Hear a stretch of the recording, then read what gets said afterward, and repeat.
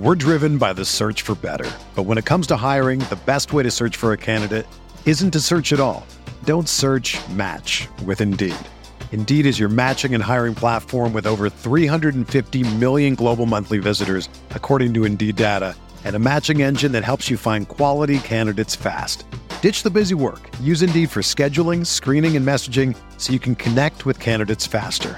Leveraging over 140 million qualifications and preferences every day, Indeed's matching engine is constantly learning from your preferences, so the more you use Indeed, the better it gets. Join more than 3.5 million businesses worldwide that use Indeed to hire great talent fast. And listeners of this show will get a $75 sponsored job credit to get your jobs more visibility at Indeed.com/Blue Wire. Just go to Indeed.com/Blue Wire right now and support our show by saying that you heard about Indeed on this podcast. That's Indeed.com/Blue Wire. Terms and conditions apply. Need to hire? You need Indeed.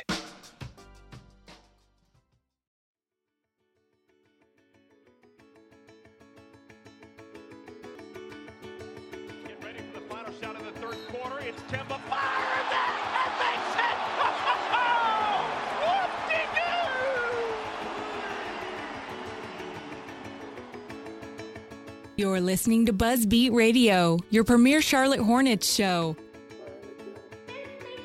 All right, welcome back, BuzzBeat listeners, Queen City Hoops readers, and Hornets fans. This is our 43rd episode of BuzzBeat Radio.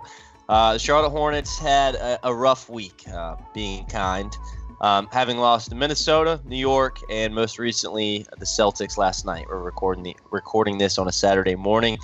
So the Hornets are now 5-7, and they head into a week where they will be playing Cleveland, Chicago, and the Clippers.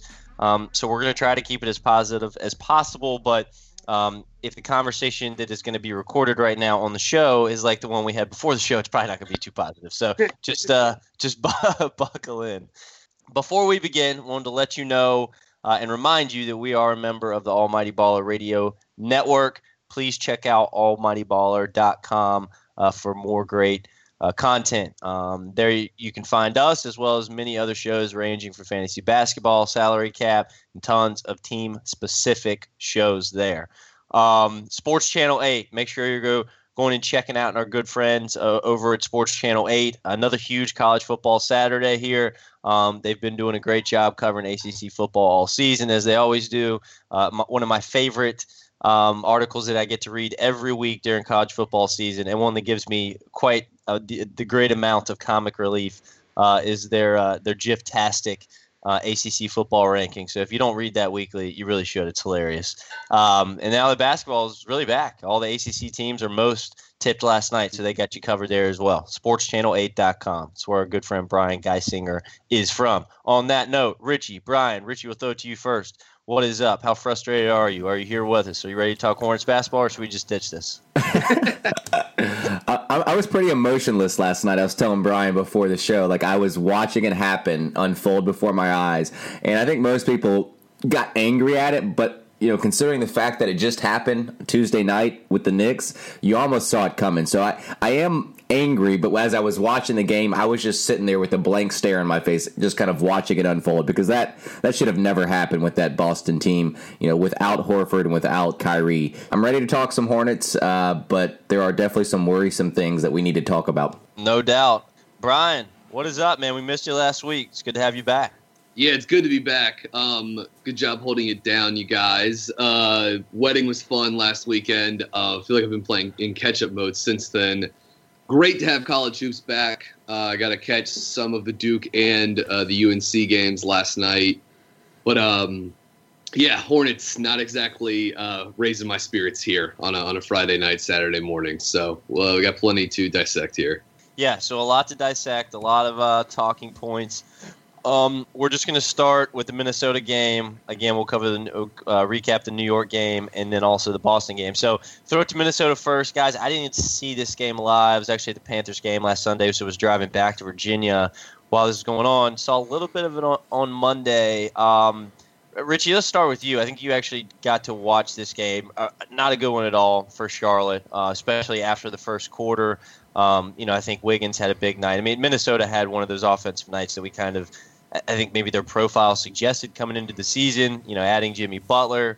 I thought that really all around the board, Minnesota was good offensively in that game. We were bad defensively. Richie, what are some things that jumped off at you at the game at Minnesota? I'll start with some positives because I think we need some positive light here on this show. I thought Monk's distribution was really, really good. He had 8 assists, which is his career high. And a lot of these assists are coming off him as a ball handler. And, he's not a prototypical type of point guard, but when he gets in pick and roll situations, he was hitting Dwight and Cody actually more times than not off that pick and roll. So I think we do need to give credit to Monk. He's getting a little bit more comfortable with the ball in his hands. So that is a positive. Another positive, which could also go in the negative, is Frank Kaminsky. He is tending to have one good quarter a game, and then the rest have been just abysmal. So he actually did very well in the first quarter of this Minnesota game, got things going for the team, and we started off strong. I think we were 5 for 8 from three-point land in the first quarter. We kept pace. I felt like we led for a good chunk of the first quarter. But after that, it was pretty much all downhill. And Kaminsky, after the first quarter, was just straight trash. I mean, he had a decent first quarter, like I said, but the other 3 quarters were just awful. Awful. I remember Frank came in the first quarter, and Anthony Towns took advantage of him first possession, literally first possession, attacked him off the first possession and scored. And then Kaminsky, later in the game, he had Teague in the post and couldn't score. So, this just speaks to Kaminsky's game. He will have up and down games and up and down seasons. And so, I think Kaminsky, he's a positive, but for the most part, he was a negative in this game. So those 2 things stood out to me the most: Monk's distribution, as well as Kaminsky's up and down game. Yeah, they went at Kaminsky 4 times in the first quarter, including that first possession, and at least 3 or 4 more times right after that in the final, basically 6 minutes of the first quarter. Teams are just hunting him out, and Thibodeau wanted to play matchup offense and just went at him every single time.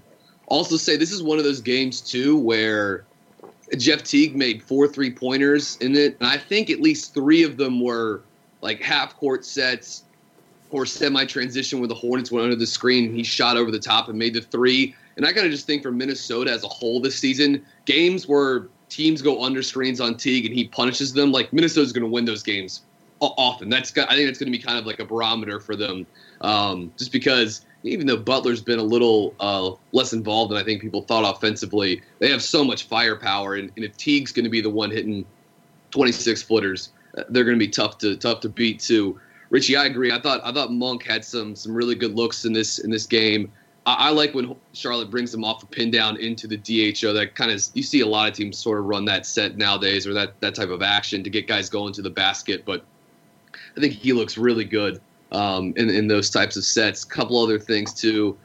Minnesota entered the game shooting 37% on above the break threes. That's pretty good. Against Charlotte, they went 10 of 18 on above the break threes. Charlotte scored 28 points in the first quarter, but they look sluggish. This was the first time all year I really kind of thought, man, they just look a little checked out. I don't know if it was the end of daylight savings, which happened earlier that day, or whatever it was, but it was not a great, I didn't think it was a great effort collectively from the team. Sunday night game, weird start time, again, daylight savings. These things happen in 82-game slog. But it was maybe I thought the first time since the opener where I thought the kind of compete level was not really where it needed to be. I'm trying to think if there's anything else. Also, just too many post-ups for Dwight, and the Hornets again tried using that line with Marvin at the 3, along with Frank and Dwight, and Minnesota absolutely smoked them in those minutes too. So I think it's time we probably shelf the Marvin Williams as a small forward option, at least for a while now. Now, that might be because Batum's out, so they're having to shift some lineups around. So maybe when Batum gets back, I think, I'm hoping that goes away. No doubt. They have enough wings between Bacon and Graham, and Monk can take, obviously not the 3, but just time on the wing. I just think at this point there's too many guys there. We shouldn't need to even try to give Marvin spot minutes just because I don't think it's really working so well. No. Yeah, I would probably agree with that. He's just not He's not as spry as he once was. He's definitely not moving very well so far this season. Although he still gives you effort. I mean, he's just kind of glued to the floor. His feet are not as moving as quickly as they used to. I would agree. I mean, I think that you can get away with it, in certain parts of the game. I think where it might be necessary when the team is as banged up as they have been is maybe at the end of games. I mean, and that's something I want to talk about a little later, probably when we get to the Boston game. But I just think the days of Dwayne Bacon playing these, clutch to semi-clutch minutes need to end. I mean, I think it's certainly a factor in a big way with some of the Hornets' struggles offensively down the stretch. But anyways, different conversation. In the Minnesota game, I noted I thought Jeff Teague really sliced the Hornets up, just controlling the basketball and the decision-making for the T-Wolves in the half court. I mean, he's just kind of the nightmare point guard, in my opinion, for the Hornets and their defensive scheme, the drop defensive scheme against pick and rolls. Jeff Teague is too smart of a basketball player, too creative and shifty of a player to just give all that space in the mid-range. He's a good mid-range shooter. He can get to the rim. He's an excellent ball mover from side to side, which this team really, really needs. I think Minnesota, they don't have a lot of guys who are plus passers. And Teague, I thought, really displayed that. I mean, he had 12 assists in this game.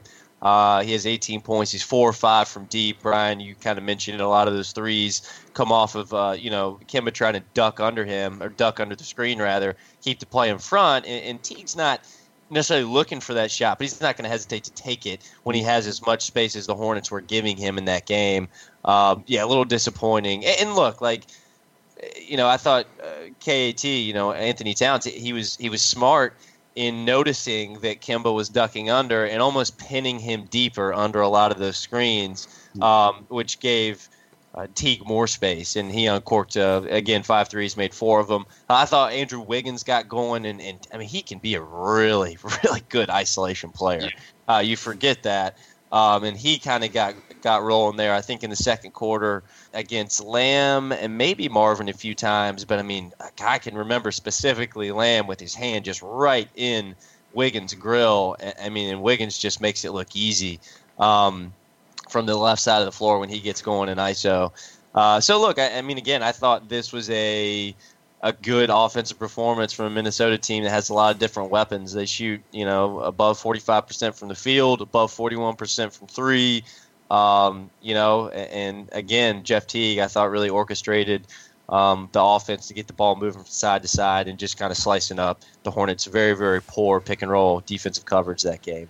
And no MK2, right? That's part of why I should have mentioned that earlier, talking why Marvin got minutes to the 3. No Kid Gilchrist. You probably could have used him that night on Butler or certainly Wiggins. And Crawford got it going off the bench for them a little bit too, and Gorgie Jang had a good game. It is interesting, though. The starters actually played pretty well for the Hornets in this game. That's with Bacon starting over MKG because he was out.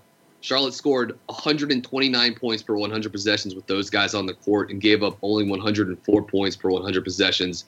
The only problem, that was the only lineup Charlotte played against Minnesota more than 1 minute that scored better than 1 point per possession. So it was just one of those classic games where the starters couldn't build up a big enough of a lead basically to sustain any sort of bench lineup. Yeah, it was definitely a disappointing result, Brian. You touched on it earlier. I agree. I think it did look like Charlotte just mentally they weren't there in this one maybe as much as they have been this season. And look, considering the 5-7 record, and we can talk about some of the late game struggles. We certainly will these next 2 recaps, but I will give the Hornets credit. They have not. You ready, Richie? Here's my dose of optimism for the day. It's not going to come very often from here. But they have not sleptwalked into a game really at all, to me, all season. I thought if you're going to circle a game and say, man, who is this team I watched? I just didn't recognize them on the floor from an effort perspective. I think this is that game. And these next 2 we're about to talk about, I don't think were at all, and the ones before that weren't. So I think it's a good point, Brian. I mean, sometimes stats tell the story, but even to your point before we jumped on here, it's not. You're like, I'm not one to say like, oh, the effort was just not good. But I think in this game, that's very fair to say. Anything else here, or should we move to New York and then Boston? Because I know we have plenty to talk about in those games. Just one last thing. I love Tom Thibodeau on the second night of a back-to-back, up 22 in the fourth quarter, with 5 minutes remaining and having all 5 of his starters still in the game too. Just Tom Thibodeau, never change. Yep, just run your teams right into the ground, my friend. Okay, on that note. So, New York, this was a Tuesday night game for the Hornets. So, semi-quick turnaround after the Minnesota game.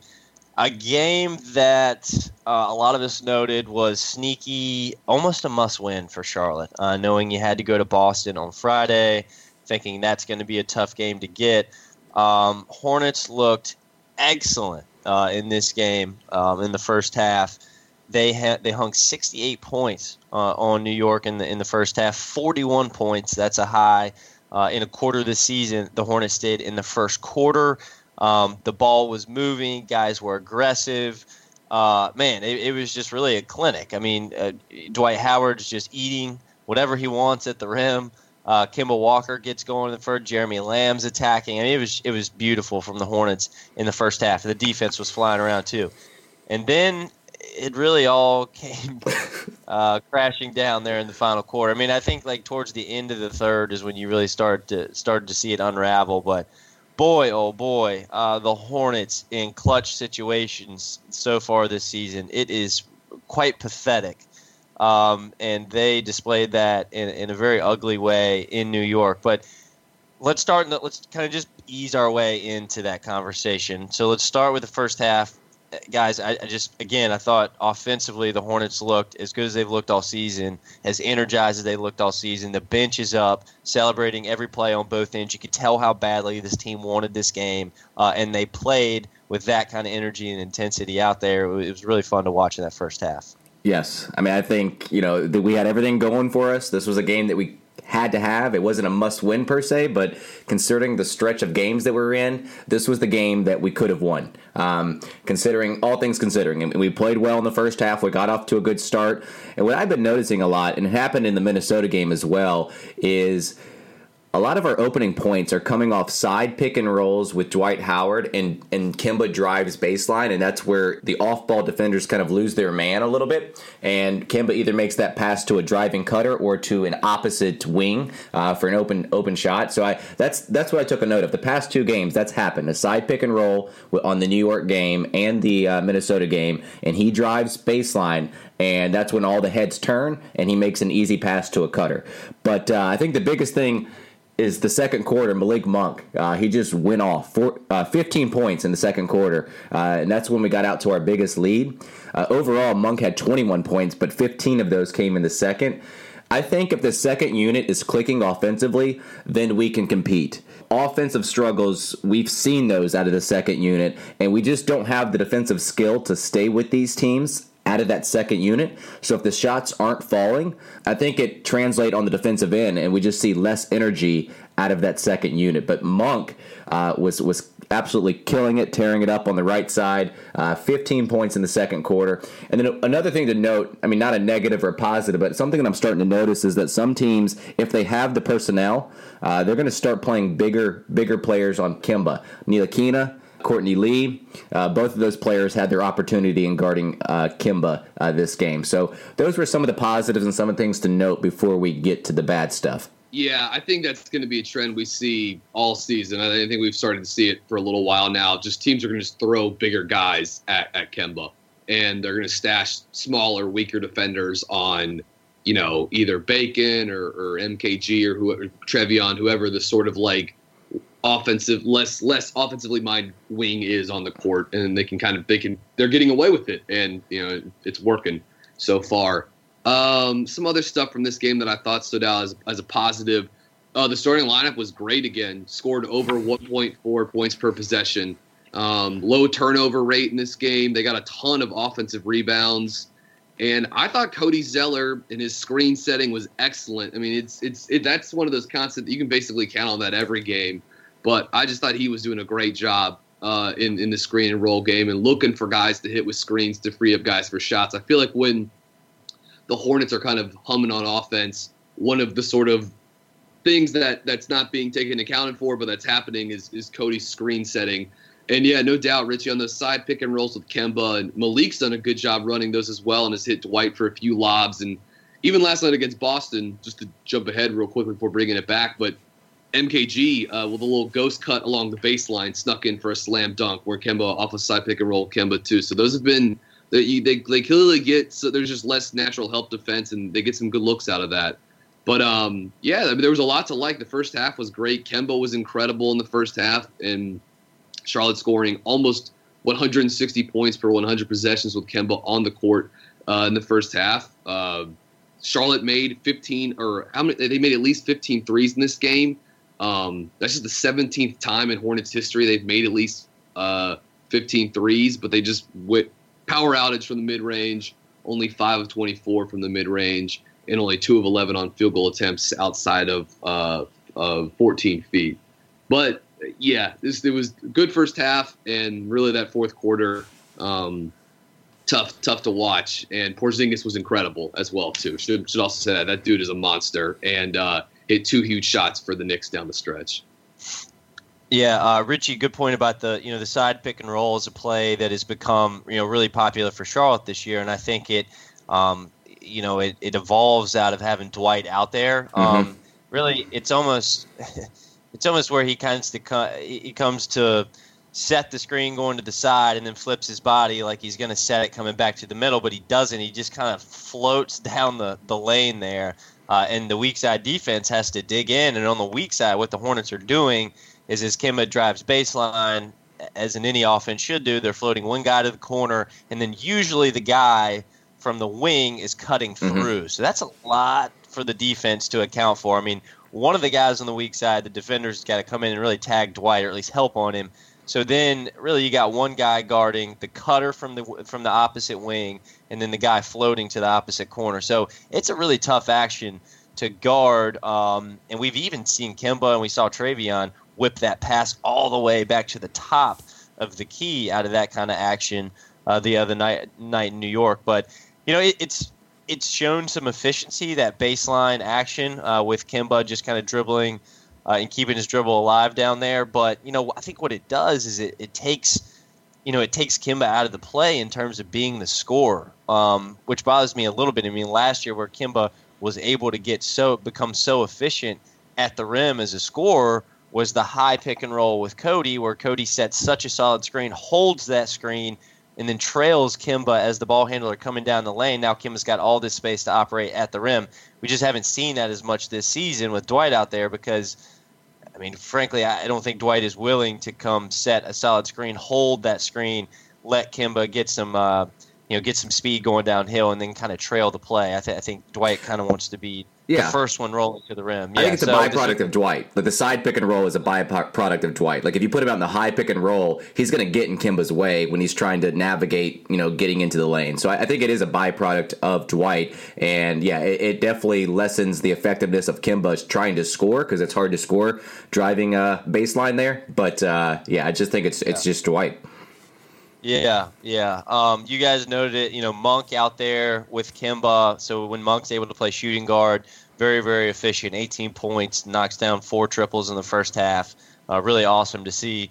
I thought the Hornets did a nice job of keeping New York off the offensive glass, which is one of the kind of underlying things they specialize in so far this season. We saw Cantor get a few of them earlier in the game, but New York only gets 3 offensive rebounds in that first half.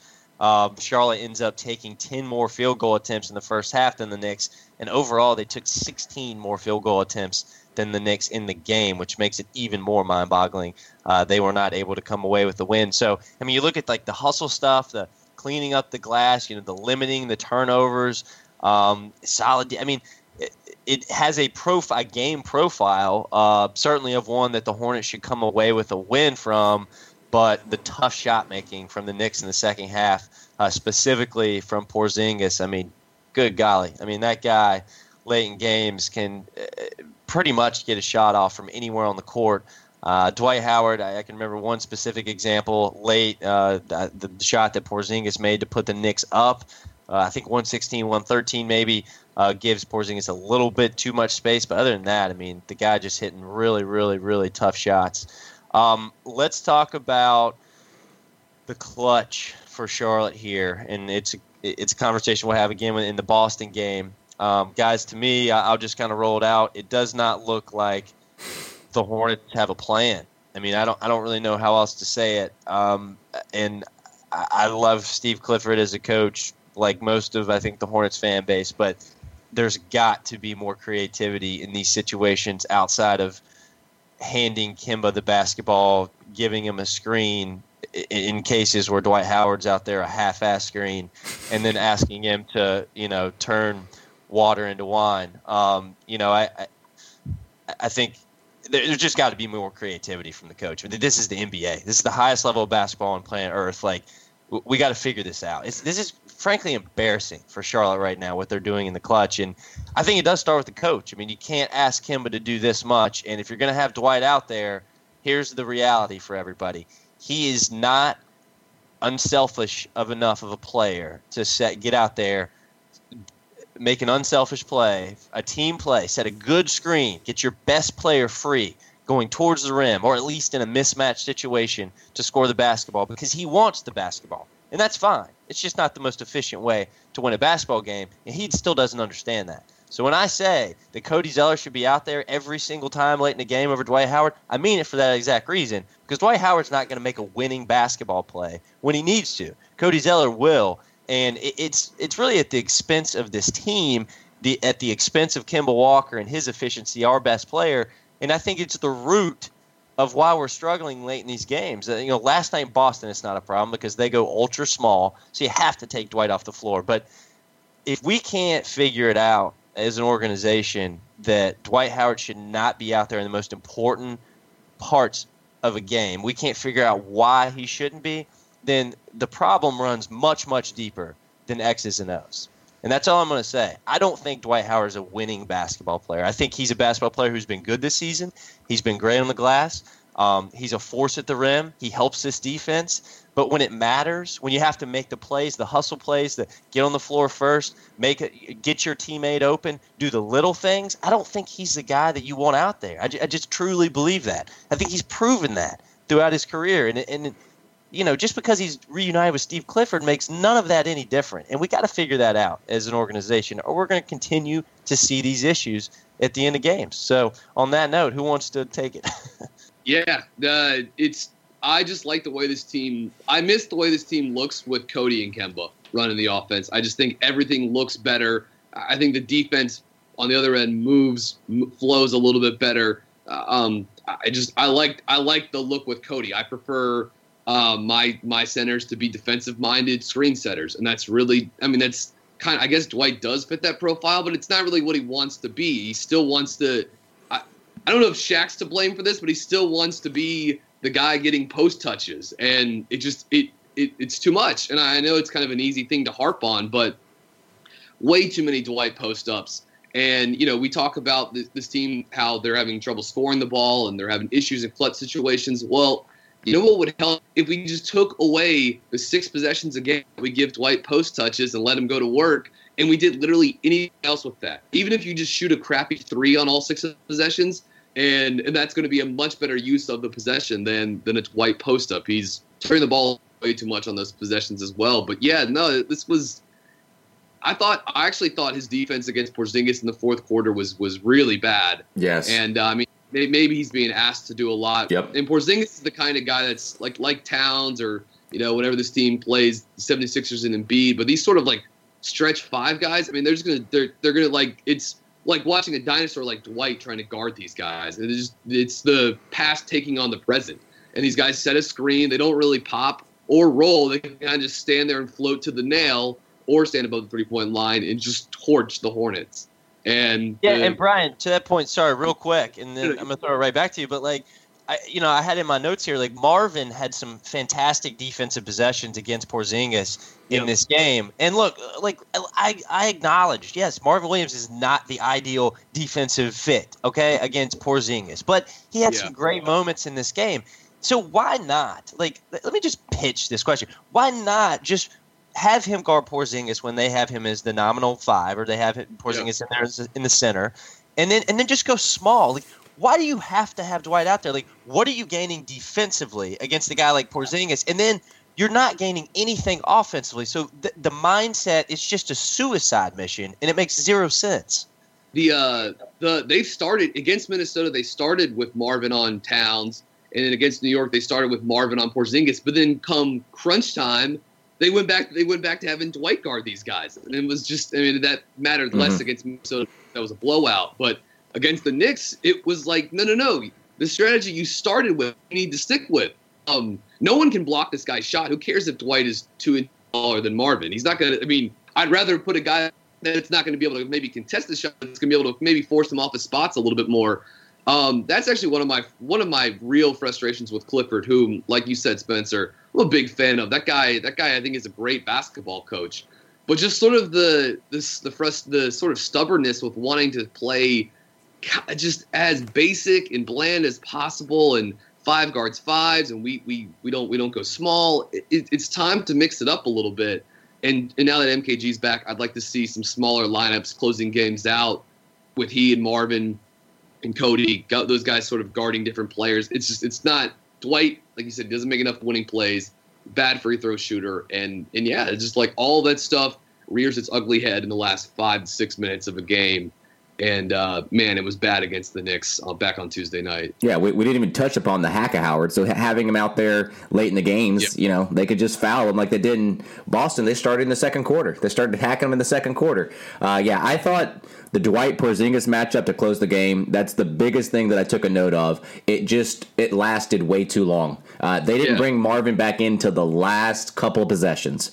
And it was something that I had a note of. I was like, okay, we got to get Marvin in. And by the time they did, it was just too late. Dwight just can't guard those players out on the perimeter. And like you said, Brian, in the Minnesota game, they started with him on Taj Gibson, which was the smart thing to do because he's more of a bruiser. He might have somewhat of a mid-range game, but he's not going to be able to guard Karl Anthony Towns out there. So in the game, like you started it, and have Marvin on KP. And he was just lighting us up from deep. And Dwight, he just can't guard Porzingis out there. And I thought Clifford just took way too long to put Marvin back in there. And like you were talking about, Spencer, he does lack creativity. What's interesting, though, I feel like this year on after timeout plays, Clifford has done a very good job. But towards the end of the game, it just seems like that goes out the window for whatever reason. I don't know if it's a lack of energy, tired legs, whatever it may be. I don't know what all factors into that. But like after timeout plays, he's done well. But at the end of the games, he just can't draw up something. Now, I think that was more of a factor in Boston than it was in New York. But, it's going to be interesting to see. I would like to see Dwight see less minutes, Zeller or Marvin, more minutes in the fourth quarter. Yeah, and guys, let's be fair. I mean, the blame goes around to everyone. I did a little screenshot thread of this game with 4 minutes. When did it start? About 5 minutes and less left in the game. Few big threes. Hardaway hit the first one, and what was kind of like a semi-transition opportunity for the Knicks. They're coming down. McDermott has it on the right wing. Kemba and Marvin are both kind of running right around the nail on the middle of the floor, and Hardaway is kind of floating around the top of the key.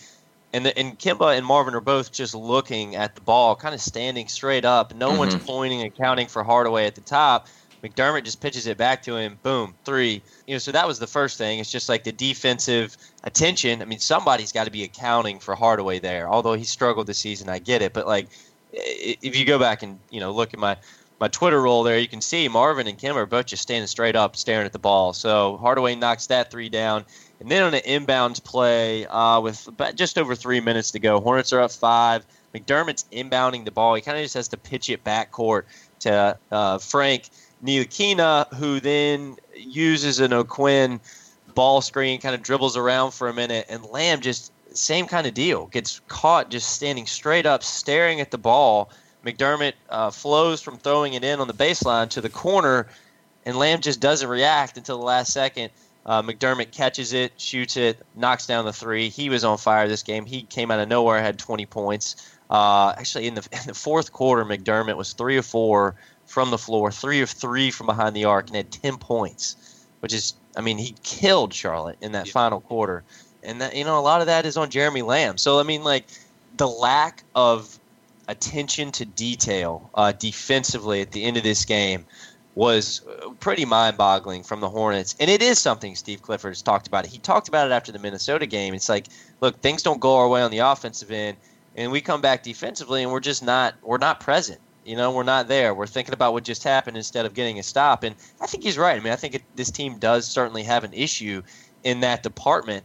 So, it doesn't all go on Dwight, and it doesn't all go on Steve Clifford here. It certainly does go on some of – the Hornets could have won this game. As bad as they were offensively, they got 35 points in that fourth quarter. And if they get one or two more stops and just buckle down when they needed to, they probably get this win. So, this blame does go all around. And then the only thing I wanted to note on the other side of the ball offensively, it was very ugly at the end. There was a lot of Kemba dribbling around. Nobody else wanted the ball. But Malik Monk got two really, really good looks, I thought. One wide open look. He will not get a better look all season and could not convert on either one of them after having a monster first half. So pretty disappointing there as well. And I'll also add, too, this reared its ugly head again last night against Boston. We got to stop having Frank Kaminsky be the guy that inbounds the ball at these end-of-the-game situations. Turnover on the last play against Boston last night. And then the last shot, Monk gets up. I mean, Ntilikina made a great play fighting through I think it was Cody's screen to get out and contest Monk. But Frank throws if that pass is on target and it's a clean catch and shoot as opposed to him to catch and then kind of pump and then dribble right and then get up a contested pull-up instead. If that pass is on target, like you said, Spencer, attention to detail. Like if that's just a little bit better, who knows? Maybe Malik, he makes a high number of his catch and shoot threes. Maybe that goes in, and maybe in overtime, Charlotte beats the Knicks. I'll also add to the lineup of Carter Williams, Trevion Graham, Frank Kaminsky, Cody Zeller, awful defensively in this game, giving up over 2 points per possession in their 6 minutes of action. That lineup also played 3 minutes in the fourth quarter. Things did not go well. And like you guys said, the numbers sort of back up this notion that in crunch time, the offense is really just give the ball to Kemba and hope he can do something with it. A usage rate over 42% in clutch situations, which is top 5 in the NBA. And it's right around a lot of these sort of other like heavy hitters like DeRozan, Kyrie, LeBron, D'Angelo Russell, and then James Harden and Russell Westbrook are actually right after Kemba. He's using more possessions in clutch situations than Harden and Westbrook, although the difference is a few percentage points. But yeah, it's all Kemba, and it's not working. That the Hornets in clutch situations against the Knicks, under 5 to play, game within 5 points. Team goes 1 of 10 from the field and 0 of 6 on 3-pointers. It just can't happen. I think Kemba has to work harder with Howard out there. So he's getting tired legs, and the offense is just him jacking up threes late in the game. And there was just too many threes that he jacked up and others jacked up, and we didn't get anything going towards the basket. But again, I feel like if Cody was out there, things move a little bit more fluidly, and the ball moves a little bit because Cody can pass the ball. When Dwight is setting a pick and he is not creating any space, then Kemba's got to dribble behind him and basically jack up a three. And I think what's ironic, I think in this game, Kemba actually sat right before the half. Like, I think Monk came in at the beginning or at the end of the second quarter. To me, that's an ironic part of this game. He actually sat a little bit more in the first half than he probably normally did. But still, everyone just looked so tired, and they couldn't get anything towards the basket in that fourth quarter. Last thing I want to note, and I don't know how you guys feel about this or if you remember this play, it was we were down 1. Marvin came in to guard Porzingis, and they set a pick on Monk. KP set a pick on Monk, and then Marvin shows or switches, and for whatever reason, the communication wasn't there. I thought Marvin should have just showed and then recovered to KP, but he actually basically switched, but Monk, I don't know, there wasn't any communication. They were both there, and they made that pass to Porzingis back to the top of the key, and then Monk overran Porzingis, and Porzingis drove to the basket, led to the New York 3-point lead to end the game. I just thought that was either bad communication. I didn't think Marvin really should have showed for that long. I thought Monk was in okay position. I would rather have Monk trailing his man a little bit than having him to recover all the way to KP. I don't know what you thought about that, Spencer. You said that I think you had a screenshot of that where he just kind of overplayed KP a little bit and went to his offhand. Well, yeah. No, you're right. I mean, there was miscommunication there. Monk wasn't sure where he was supposed to be when he realized, like, oh shit, I got to recover to KP.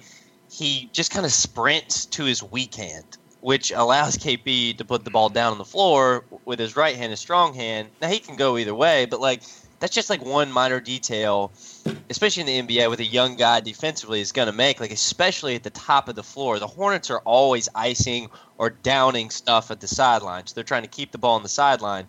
But from the top of the floor, really in any situation, as a defensive player, you're taught take away the player's strong hand because obviously he's got all the space he needs. He can go right or left. And Monk just runs right to his weak hand, which allows Porzingis to put it in his right hand to get to the rim. But not only that, Monk should be able to, and Nate Duncan did a good job of noting this on Twitter, Monk should be able to move his feet and get back in front of a guy that's 7'3". I mean, there's really no excuse to let that guy get by you and then continue to go by you and create separation. Like, and that's just like a give a S factor for Monk that he's got to improve in. He's got to want it more defensively, especially in a situation like that. Richie, I'm glad you brought that play up, which is a big one in this game. Hey, look, props to Clifford for trying to get a little creative defensively there and to kind of switch everything type of defensive lineup. But if it was a switch everything, why wasn't that communicated with Monk? I feel like the blame is just as much on Marvin. I feel like he showed way too long. I would rather have him show real quickly and go back to KP than have Monk try to recover so quickly because Monk was not necessarily in a bad position on that pick and roll when I saw it. No. Yeah, I think you're right. I mean, I think that might have been in the huddle the one situation you don't switch, right? Like Marvin's got to fight through it and stay with Porzingis there, show hard, get back, and they didn't communicate through it. Who was Porzingis running the pick and roll with? Like, who was Monk guarding? Do you remember? Was it Ntilikina? It was probably. It's not. It's just. But the point is the fact that we can't think of it. That leads. That should probably say, hey, you should have stayed more with Porzingis. You know what I mean? Like. Whoever is the Nick, whether it be Hardaway Jr. or Ntilikina or Jared Jack or whatever, whomever, the priority needs to be, hey, we can't leave the 7'3" guy that can shoot from everywhere. Yeah.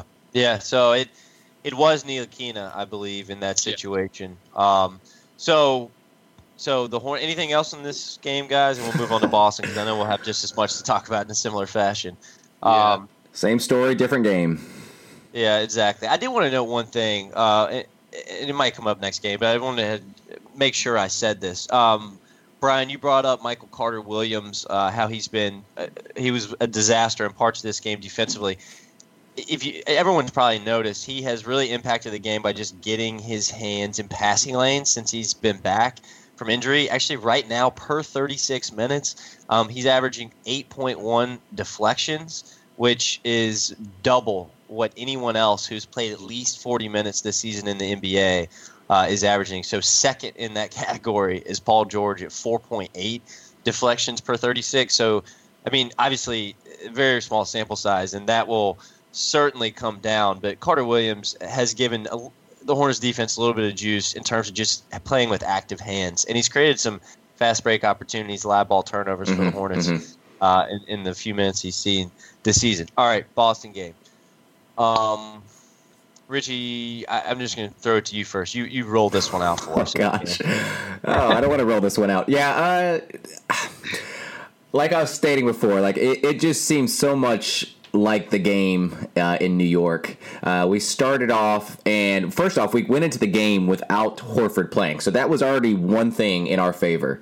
And not to wish injury on anyone, but Kyrie got injured real early. He had a bloody nose, and then they had to test him for some concussion symptoms. So he was out all of the first quarter, and then we got news that he wasn't coming back.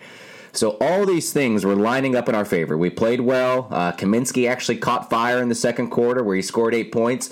But again, he has these one good quarters, and then the rest of the quarters he just doesn't make a shot from the field. So I don't know. I just think, again, I don't want to harp on it too much, but our second team defense is awful. Our offense was awful in the second half. Dwight Howard, to me, in this game was just not mentally in it. You know, with the crowd and the technicals, he just gets too caught up in the crowd and the personal battles with the opposing bigs. He creates silly turnovers. He traveled one time in the second half where, like, he just basically switched his pivot foot twice. It was just funny. That was incredible. Absolutely incredible, too. That one Dwight traveling turnover was was pretty incredible. No, coming into the game, you're pretty sure Horford's not going to play. The splits are favorable for Charlotte in that regard. As much hype as Kyrie has coming into this game, Horford's probably been their best player.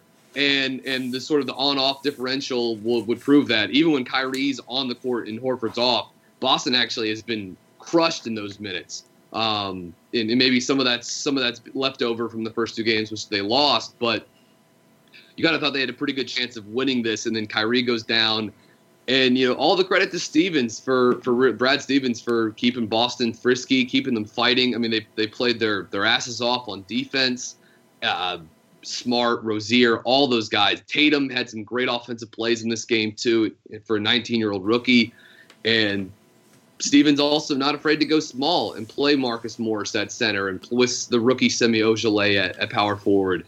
And, yeah, the starters played pretty well in this game, but Richie, like you said, second unit, bad defense. And I'm sorry, Boston didn't really offensively. They shot 38% from the field in the second half. They scored under 1 point per possession in the second half. They shot 31 threes, but Charlotte scored 11 points in a quarter. You can't win if you do that. And in the fourth quarter, you didn't think any of the shots were going in. I think Kemba hit one mid-range pull-up, but outside of that, all of it was just, here, Kemba, here's the ball.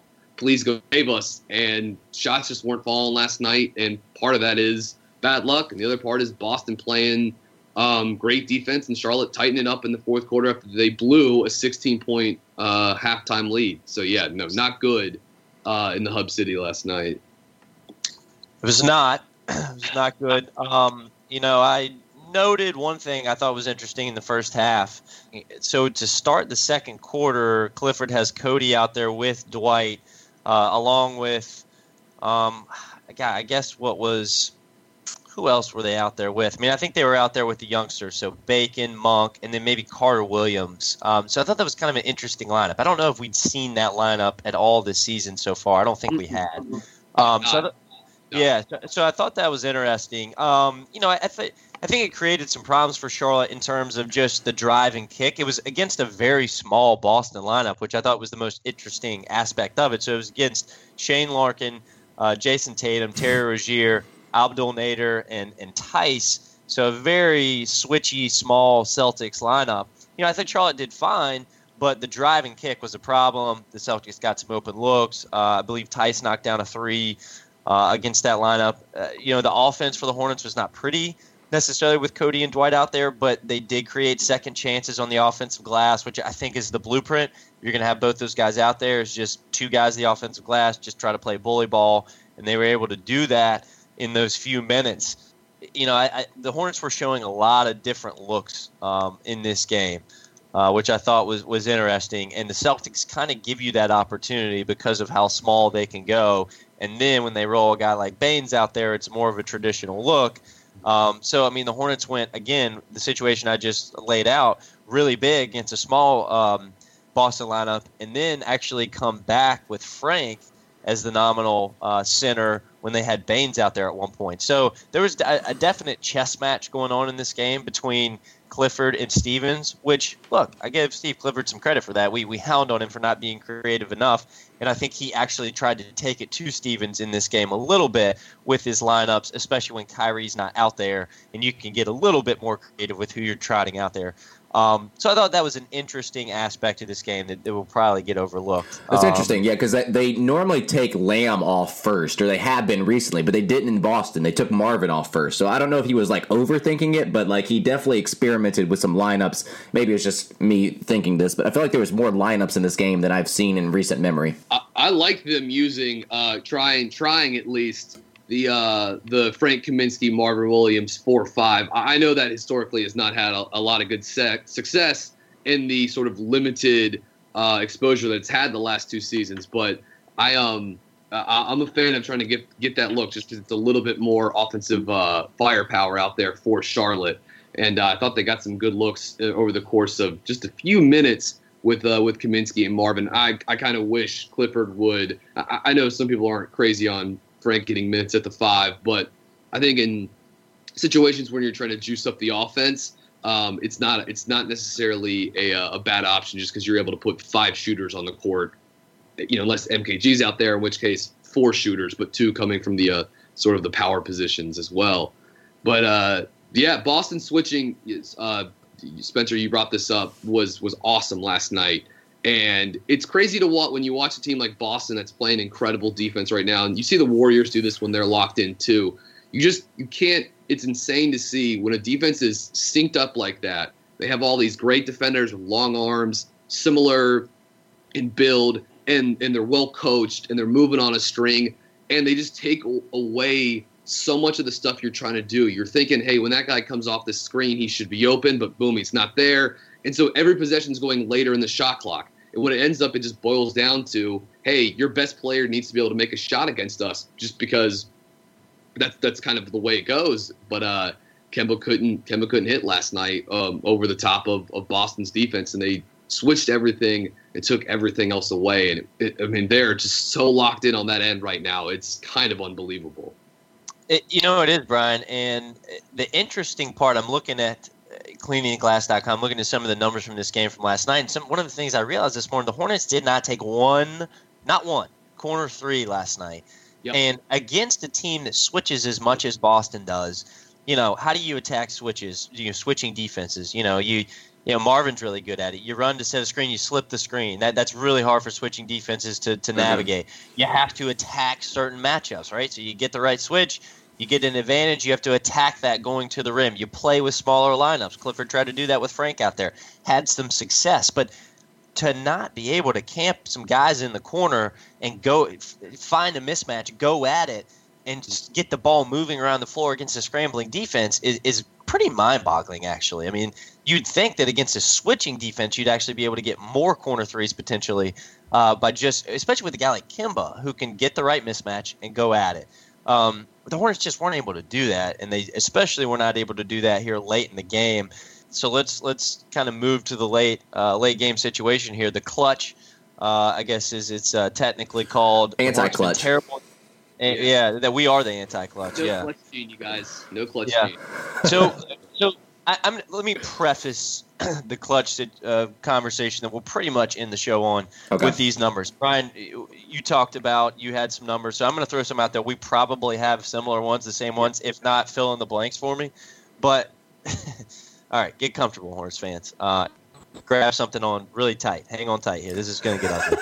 So the clutch numbers right now for the Hornets, right now they are worst by a mile in offensive rating. 80.3 offensive rating. Again, worst in the NBA by a ton. 28th in assist percentage. 30% of the Hornets baskets are assisted on in the clutch. 26.9% effective field goal percentage. Last by a country mile.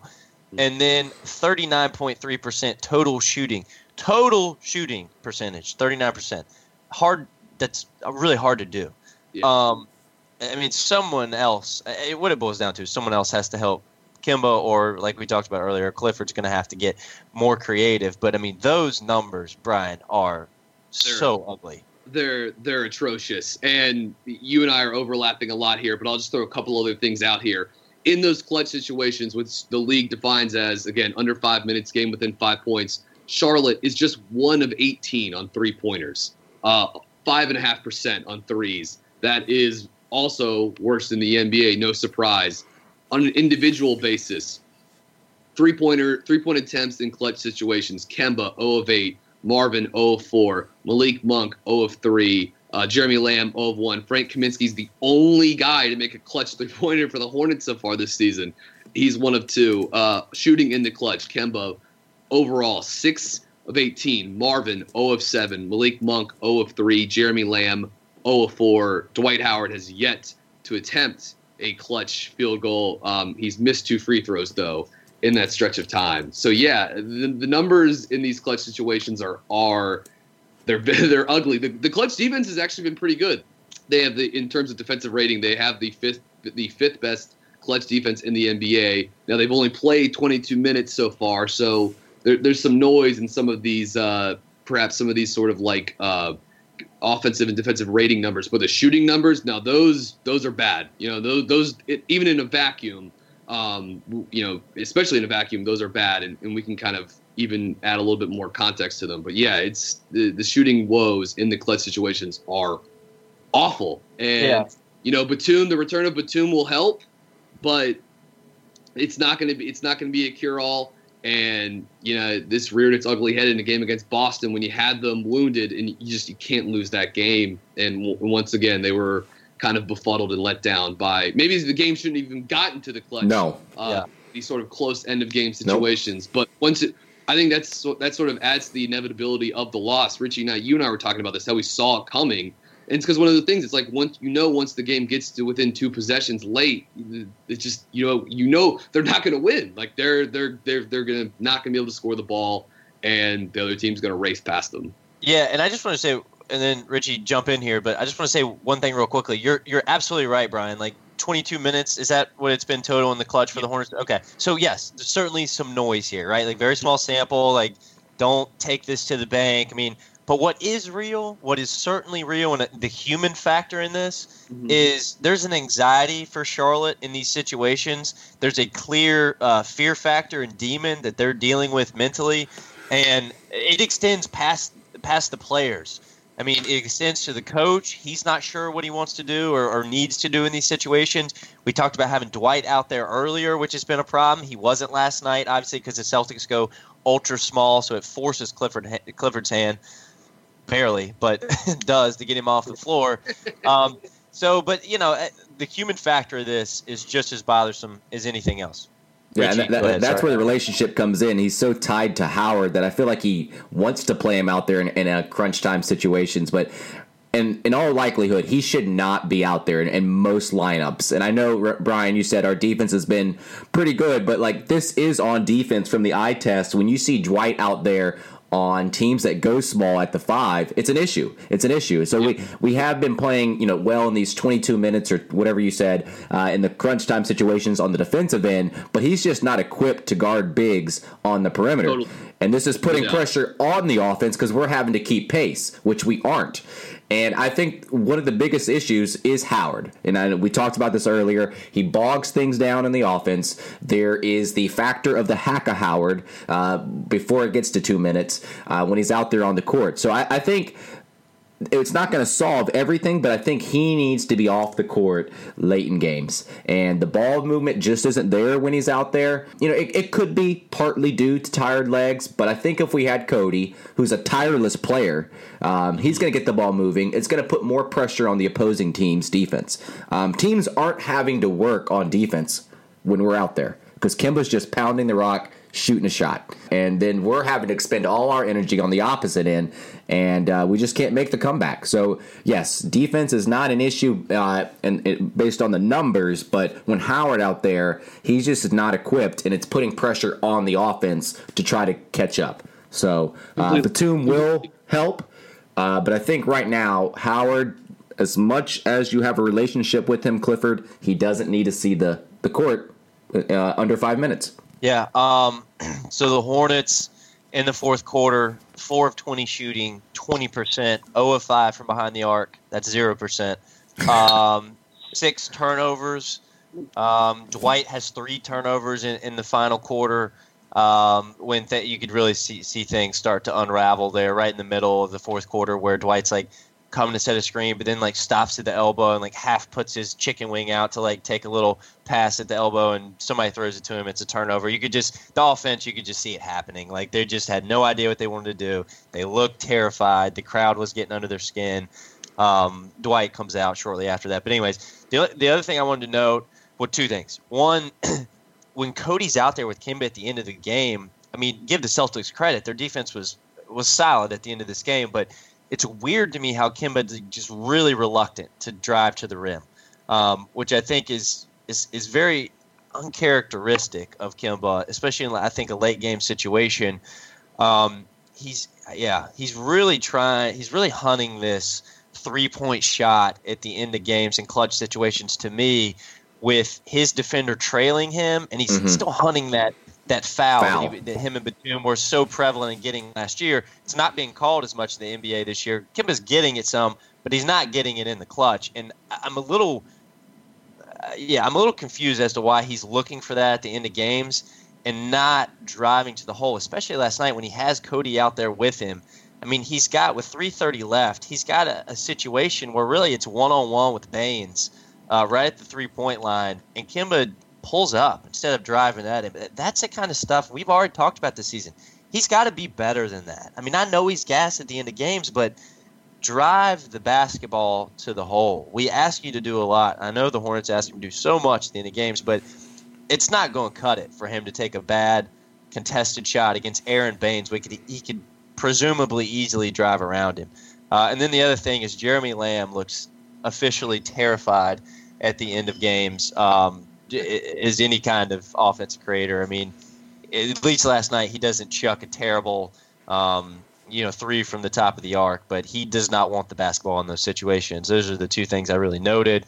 And the last thing I just want to get off my chest here, Kemba's now 5 of 25 from behind the arc in his last 25 attempts. Yeah. And that's all comes within this 4-game losing streak. So not great for Charlotte. BG, anything you want to add? And then we'll kind of start to wrap this thing up. Yeah, just a couple quick things. One, it's a bummer to have this 4-game losing streak because it came after a really good stretch at home with wins all over good teams, including a Memphis team that you've seen beat Golden State and Houston multiple times this year. So that's been a little deflating because you thought, hey, maybe they really have something going on here. And as soon as they hit the road, they played pretty well at San Antonio. But the last 3 games with Kemba on the court, the Hornets are scoring only 100 points per 100 possessions with Kemba on the court. I mean, that's the worst offense in the NBA. That is on the rate of the worst offensive in the NBA, and that just can't happen. Like, they're going to lose every game if that's the case. They have to be able to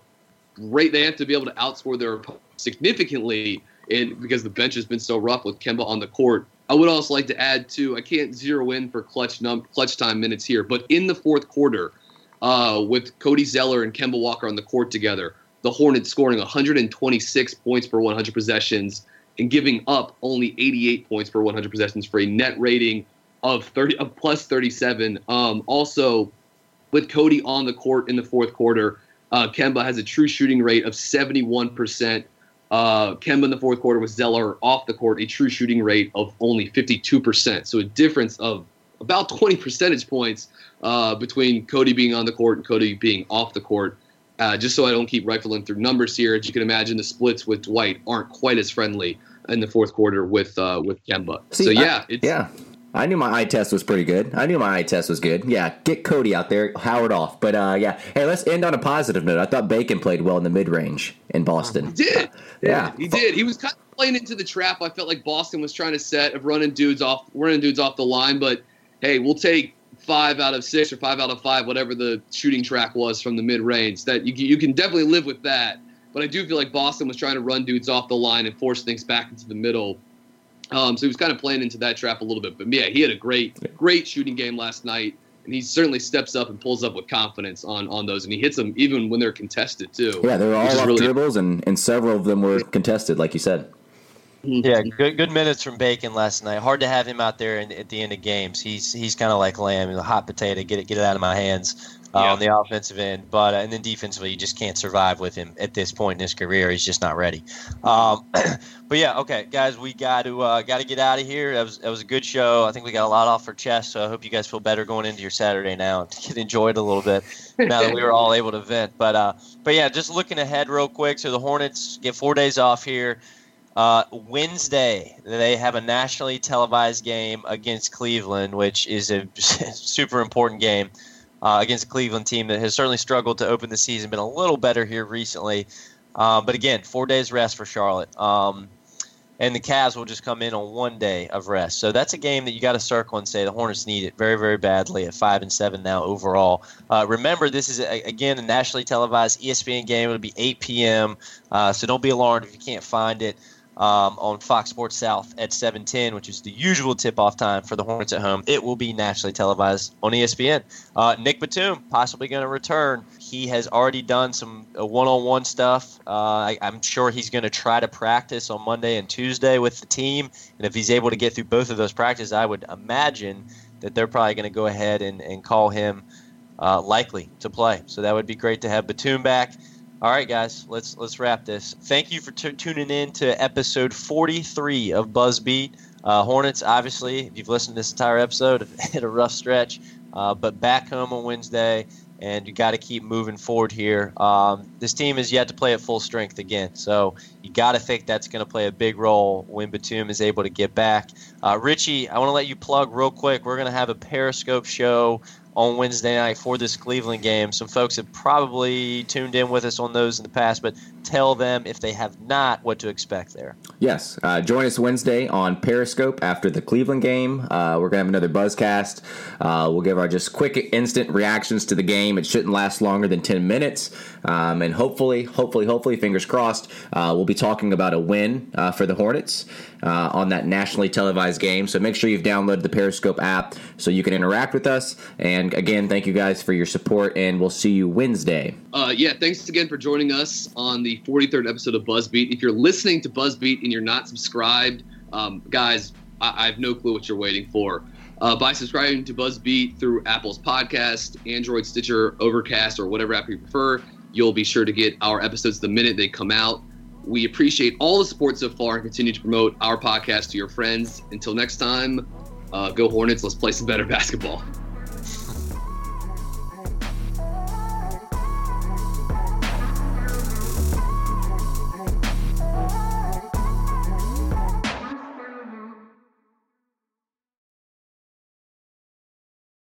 This is the story of the one.